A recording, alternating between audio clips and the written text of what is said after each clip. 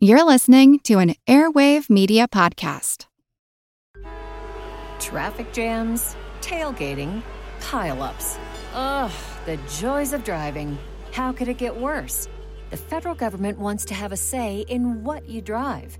That's right. The Biden administration's EPA is pushing mandates that would ban 2 out of every 3 vehicles on the road today. Don't let Washington become your backseat driver. Protect the freedom of driving your way. Visit EnergyCitizens.org. Paid for by the American Petroleum Institute. All you need is a few minutes to start your day off with something historic when you listen to the This Day in History podcast. Every day there's a new episode for you to listen and learn about what happened that day way back when. So listen and subscribe to This Day in History wherever you get your podcasts. That's This Day in History wherever you get your podcasts. It's a long way to Tipperary. It's a long way to go. It's a long way to Tipperary, to the sweetest girl I know. Goodbye, Piccadilly. Farewell, Leicester Square. It's a long, long way to Tipperary, but my heart's right there. Hello everyone and welcome to History of the Great War episode 226. This week, a big thank you goes out to David, Arnav, Hunter, Justin, Grant, and HistoroGamer for their support on Patreon, where they now get access to special Patreon-only episodes, as well as special ad-free versions of all of these episodes. If that sounds interesting, head on over to patreon.com/historyofthegreatwar to find out more information. Also, a reminder that episode 231 will be a Q&A episode, and it will be released on or about December 4th. And I think I'll probably stop accepting questions a week before that, so like roughly November 27th, so you have about a month to get those questions in. I already have a pretty good list, but there's always more questions to ask. Last episode, we discussed the events in Ireland between the signing of the treaty with the British and the outbreak of the Civil War. Today will be all about the Civil War, which would begin in June 1922 and then continue for almost a year. Even though it continued for such a long time, the outcome of the fighting was not really in doubt after the first few months. Fighting in one form or another would continue in many areas of Ireland, but it would rapidly devolve into a guerrilla campaign of small groups of Republican IRA soldiers making sporadic attacks on provisional government units. We will end today with the death of Michael Collins, who had been a critical leader of the Irish forces before and during the Anglo-Irish War, and then an important political figure during the treaty debates. The fighting would begin with the Four Courts building in Dublin. In early April, units of anti-treaty IRA men had captured the Four Courts under the leadership of Rory O'Connor. The reason that the Four Courts had been seized was as a kind of a callback to the 1916 Easter Rising, when the Four Courts had been captured and held by the Irish rebels. These actions by the anti-treaty forces caused tensions to rise, but no immediate actions were taken by the forces of the provisional government at that point. If you remember, last episode, this was during a period where both sides were still trying to work together and were generally resistant to begin open hostilities. Then in early June, Sir Henry Wilson was assassinated in London. This caused the British to consider making their own attack on the Four Courts, utilizing British troops that had remained in Dublin as part of the treaty agreements. A meeting was held in London on June 24th, with the decision made to go ahead with the attack the very next day. This attack would have been solely motivated by retaliation, but it would not be launched. After returning to Ireland to lead the effort, General Macready had changed his mind about the attack after sort of reevaluating the situation in Dublin, and instead he decided to postpone the attack, and later he would cancel it outright, due to concerns that any action by British forces would only serve to unify Irish opinion against peace with the British. This concern was probably correct, or close to correct. During this podcast, we have discussed many events where the actions of what was seen as an outside force served to unify diverse national groups that otherwise would not have worked together. It's likely that this might have happened in Ireland if the British had actually taken action against the Four Courts. Instead, the most important outcome of these British plans was that the provisional government was put under greater pressure to handle the Four Courts situation themselves. The British would make it clear that if the provisional government did not take care of the Four Courts, then they would bring in more troops into the country and they would take control of the situation, whatever that meant. This threat was a big factor in bringing Collins into support for the attack. The other leaders had been more willing to launch the operation, with Griffith, O'Higgins, and other political leaders being in support of an attack even before the British became involved. They had based their opinions on the fact that it was really a question of who controlled the country, either the elected political officials or the anti-treaty military forces. Collins had always been the hesitant one, with his past leadership of the IRA and the fact that he knew and had fought with some of the men in the Four Courts contributing to his hesitancy. But the British threats caused him to see the Four Courts attack as a necessity. It would not be until June 26th that the official decision would be made to move forward with the assault. At 3:30 a.m. on the 28th, an ultimatum was given to the occupiers of the Four Courts. The ultimatum was simple. They had to evacuate the building immediately, but when this was rejected, the attack began at 4:15 a.m. The attack would begin with artillery fire aimed at the Four Courts. The defenders had been surprised by the ultimatum and by the attack that followed. There was a general belief among the men that no attack would be made until it was actually happening, and then there was no time to respond. The one overriding concern of the defenders was that they not be seen as the aggressors, and this ruled out any offensive action. This meant that after the ultimatum, they were adamant that the defending troops not fire the first shot, and it also meant that the anti-treaty officers refused to move out and occupy any of the surrounding buildings, an action that was critical if they wanted to have any possibility of successfully defending their position. Firing on the Four Courts would continue for 3 days, and during this time parts of the building would be destroyed by artillery fire. The Irish leaders were dependent on the British for their supplies of artillery and rifle ammunition, and this presented something of a challenge due to Macready's concerns about handing over so many supplies to Irish forces, who he was quite skeptical of. Pressure from London to provide as much assistance to the provisional government as possible overrode this skepticism, though. Churchill, who was Minister of State for War at this point in time, would send a message that said, quote, "Tell Collins to ask for any assistance he requires and report to me any difficulty that has been raised by the military," end quote. Churchill would even advocate for British troops to be sent to Dublin to assist. Collins and the other Irish leaders would always resist the suggestion from London to use British troops, but it would still be made from time to time. The material support was what the Irish really wanted, and with that support it was only a matter of time and a question of whether or not the provisional government's troops would stay the course. In many ways, the situation for the garrison of the Four Courts mirrored the events of the Rising from 1916. It was organized poorly, and the plans in place for defending against an assault were almost non-existent. Ernie O'Malley, one of the leaders of the defenders of the Four Courts, would later write that, quote, "It seemed a haphazard pattern of war, a garrison without proper food, surrounded on all sides, bad communication between their inside post, faulty defenses, girls bringing ammunition from attackers, relieving forces on our side concentrated on the wrong side of the widest street in the capital," end quote. After 3 days, and in the midst of an assault by government forces, the defenders were forced to give up the fight. Explosives were left in the public record office, which would be destroyed after the fighting ended, resulting in the loss of some records dating back to the 12th century. While the attacks on the Four Courts were ongoing, around Dublin, small groups of anti-treaty forces occupied other buildings as well. However, this was not really done in a logical or planned way. It was just kind of random. While these buildings were occupied, the overriding feeling among the anti-treaty forces was one of confusion, and in some cases frustration. Here are a few quotes from men who participated in these actions. Ben Doyle would say, quote, "The whole thing was taken in a half-hearted, slipshod manner." Sean Smith would say, "We could see staters going around in lorries, but we had no actual orders to fire on them."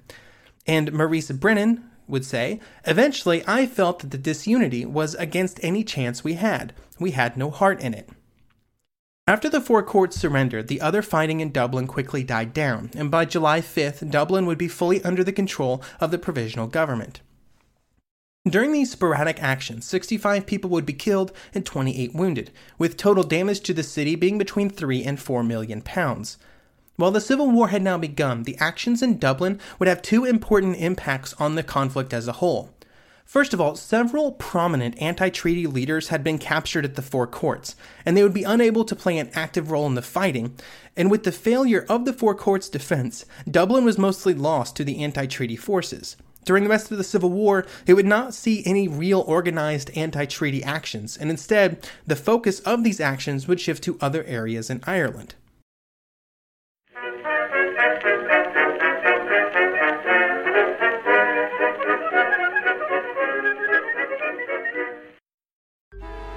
Traffic jams, tailgating, pileups. Ugh, the joys of driving. How could it get worse? The federal government wants to have a say in what you drive. That's right. The Biden administration's EPA is pushing mandates that would ban 2 out of every 3 vehicles on the road today. Don't let Washington become your backseat driver. Protect the freedom of driving your way. Visit EnergyCitizens.org. Paid for by the American Petroleum Institute. Napoleon Bonaparte rose from obscurity to become the most powerful and significant figure in modern history. Over 200 years after his death, people are still debating his legacy. He was a man of contradictions, a tyrant and a reformer, a liberator and an oppressor, a revolutionary and a reactionary. His biography reads like a novel, and his influence is almost beyond measure. I'm Everett Rummage, host of the Age of Napoleon podcast, and every month I delve into the turbulent life and times of one of the greatest characters in history, and explore the world that shaped him in all its glory and tragedy. It's a story of great battles and campaigns, political intrigue, and massive social and economic change. But it's also a story about people, populated with remarkable characters. I hope you'll join me as I examine this fascinating era of history. Find The Age of Napoleon wherever you get your podcasts.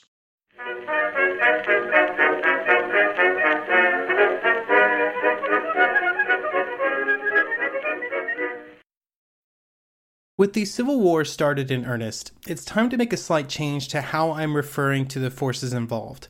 Up until this point, I've used pro-treaty and anti-treaty terms pretty frequently, and then the provisional government to refer to the pro-treaty Irish civilian government.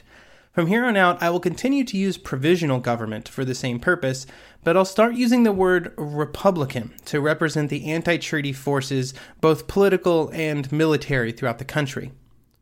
When the fighting began in Dublin, it looked like the Republican side had many advantages. Outside of Dublin, and especially in the South and Western territories, the country was almost entirely under Republican control. In many of these areas, there was almost no provisional government presence at all. The Provisional Army was also inexperienced, and in many cases was made up of men who had been previously part of the IRA, which made them hesitant to join in the initial fighting. This made the provisional troops almost completely unable to actively bring the fight to the rural regions where the Republican support was the strongest. There were, however, several overriding problems that the Republican leaders would be working against. The first was that the Provisional Army was able to draw on British arms and ammunition, which would eventually completely overwhelm that which was available to the Republicans. The second, and probably more important, was that the fighting was incredibly unpopular, and it would just become more unpopular as it continued. This unpopularity may have been okay in some circumstances, but it was coupled with strong support for the government or provisional forces, and not the Republicans. In the time, this lack of public support would become a greater and greater problem for the Republican Army.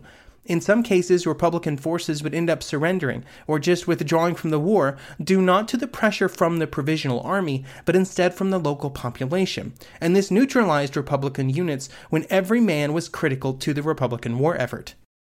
These challenges, which to be clear, the Republican leaders had no control over, were compounded by mistakes made by the Republicans early in the conflict. From a strategy perspective, after the defeat in Dublin, the Republican forces generally went on the defensive. They would respond to provisional attacks and actions, but they rarely launched any large attacks on their own initiative. This would prove to be a critical mistake for an army that, relative to the Provisional Army, would only be at a greater disadvantage as time went on. This inaction would also cause many Republican supporters, men who had joined the fighting willingly in the early stages, to lose faith in Republican leadership. With resolve being chipped away at in this method, Republican units around the country who were defending villages and buildings in important areas would often choose to retreat in the face of determined provisional attacks instead of fighting it out. These surrenders then caused morale to be further reduced, causing a feedback loop that was catastrophic for Republican prospects. The lack of proactiveness among the Republicans could be traced back to its lack of leadership and unity. Many Republican leaders had been captured and imprisoned early in the fighting, or before the fighting even began. The Republican leadership was further hampered by the fact that several prominent anti-treaty IRA officers had chosen to abstain from the fighting. It was also a challenge to achieve the unity required to meet provisional attacks, a constant problem that had been plaguing the IRA since its creation. This lack of unity of purpose and action allowed the provisional forces to defeat IRA units in isolation. The only good news for the Republican forces was that the Provisional Army was having many problems of its own. It had a lot of men, about 15,000 full-time troops and 35,000 available in the volunteer reserve. However, most of these had little military knowledge or experience. Also, unlike the Republican troops, the provisional troops were not very ideologically motivated and were instead just in the army for the pay. Early in the fighting, these two facts were problematic for the provisional forces when faced with the far more experienced and determined Republican fighters. After the fighting ended in Dublin, it would take time before it would expand to the rest of the country. When news of its surrender reached the Western Republican leaders, the response would be divided. Some, especially those in the most Republican of areas, wanted to immediately go on the attack. They advocated for immediate attacks on provisional forces in the western provinces, especially in the South where the Republican forces were at their strongest. Others advocated for a more defensive stance, instead waiting for the provisional forces to make their move. The provisional leaders were hesitant to move beyond Dublin, but eventually they began to plan their next steps, and that step would revolve around Limerick City. Limerick City occupied an important space within the geography of the Civil War. If it could be controlled by the Republicans, it would solidify their control of the southern counties and separate some areas of strong provisional control. The provisional government wanted to control Limerick for the opposite reason. They wanted to strengthen their power in southwest Ireland and to begin to chip away at Republican strength in those areas. When the fighting erupted in Dublin, the majority of Limerick City was controlled by Republican forces. They had about 700 men in the city, with a very solid advantage over the 400 Provisional Army troops that were also in the area. This advantage for the Republican forces did not immediately cause them to launch an attack. Instead, their leaders were hesitant to go on the offensive, and instead they entered into negotiations to try and craft a truce with the provisional officers. They would craft this agreement, quote, in the interest of a united Ireland and to save our country from utter destruction, end quote. And part of the agreement was that the buildings around the city were portioned out to both sides to control, with the Republican forces given most of the military barracks in the recognition of their stronger position. This truce, crafted by the leaders on both sides, would be heavily criticized by the Republican rank and file. Sean McSweeney would say, quote, time was needed by the enemy. To gain time, they gave pledges which they broke when it suited their purpose. In this case, the criticisms of the agreement would prove to be warranted, because on July 11th, reinforcements for the provisional units would begin to arrive in the city. It would also be on that very same day, during which 150 men would arrive from Dublin to reinforce the provisional forces, that the provisional leaders would officially notify the Republican officers that the truce was cancelled. While the truce was cancelled, it would take some time before the provisional attack would be launched, and it would not be until the 19th that it would begin. This attack would look a lot like the actions around the Four Courts. The provisional leaders picked one of the strongest Republican positions, in this case the Strand Barracks, aimed some artillery at it, and started firing. The Republican forces were unable to launch an attack to silence the guns, and were initially unwilling to give up their positions. Over 30 shells would be fired into the barracks before the Republican forces retreated from the building. Now, with the Strand Barracks surrendered, the other Republican units in the city, instead of continuing the fighting, instead abandoned their buildings, after destroying many of them. Then the Republican forces would give up the city entirely and retreat south. The fighting in Limerick was light on casualties, only 28 casualties on the provisional side, and roughly the same on the Republican. And due to the speed of the fighting, the loss of Limerick surprised many Republican leaders outside the city. They had anticipated a lengthy defense, or even a successful one. It would just be the first of many unexpected losses over the coming months. By the middle of August, almost every sizable population center that had been controlled by the Republicans when the fighting started had been captured by provisional forces. By that point, both Waterford and Cork would join Limerick as cities from which the Republican forces had been ejected, with at least some fighting, but never enough fighting, if you asked some Republican leaders. These initial actions by the Provisional Army had been successful at capturing the cities, and the loss of these areas had been problematic for Republican morale, but it did allow the Republican forces to maintain most of their strength. Instead of being drawn into costly fighting in those cities, which would have rapidly destroyed the fighting ability of their forces, by the end of August, the Provisional Army was now faced with the prospect of having to carry their campaign into the rural areas where the Republican forces were at their strongest. One provisional leader would say, quote, "Our forces have captured towns, but they've not captured irregulars and arms on anything like a large scale," end quote. While they were able to enter the next stage of the fighting without having suffered large losses, the Republican forces were forced to alter how they would continue the fighting. This would be the point where the fighting would change from what was a pretty traditional set of conflicts around cities and geographical features to be more of a guerrilla warfare style campaign between small groups of Republican fighters and the Provisional Army. This was an intentional change by Republican leaders, with people like Liam Deasy and Patrick Maloney sending guidance to Republican officers that they should organize their men into small columns that would carry on fighting. These columns should be made up of at most 35 men, and they should be hand-picked. Deasy would say, quote, "Only the very best and most experienced men, whose record in the late war with the English was such that absolute reliance can be placed upon them, should be included." There were some critics of this move to small column actions, but in its early weeks and months it appeared to be somewhat successful. It allowed the Republican cause to continue and for the men to continue fighting in some way. Even with this success, they could not overcome some of the problems that these new policies would have to contend with, which were problems from which other Republican leaders, especially the political leaders, would draw their criticisms of this new strategy. Basically, while the fighting would continue, the chance of any kind of actual victory was gone. The political leaders on the Republican side believed that it was important for the Republican Army to continue large military actions just from a publicity perspective. If they wanted to shift public opinion in their favor, there had to be victories. And without those, any shift in the mindset of the people would be impossible. From other military leaders, their primary concern, which would prove to be correct, was that if the small column policy was pursued, it would result in a slow bleed of Republican Army strength. And over time, this is exactly what would happen. The small units would become smaller, due to more men giving up the fight than from actual casualties caused by the enemy.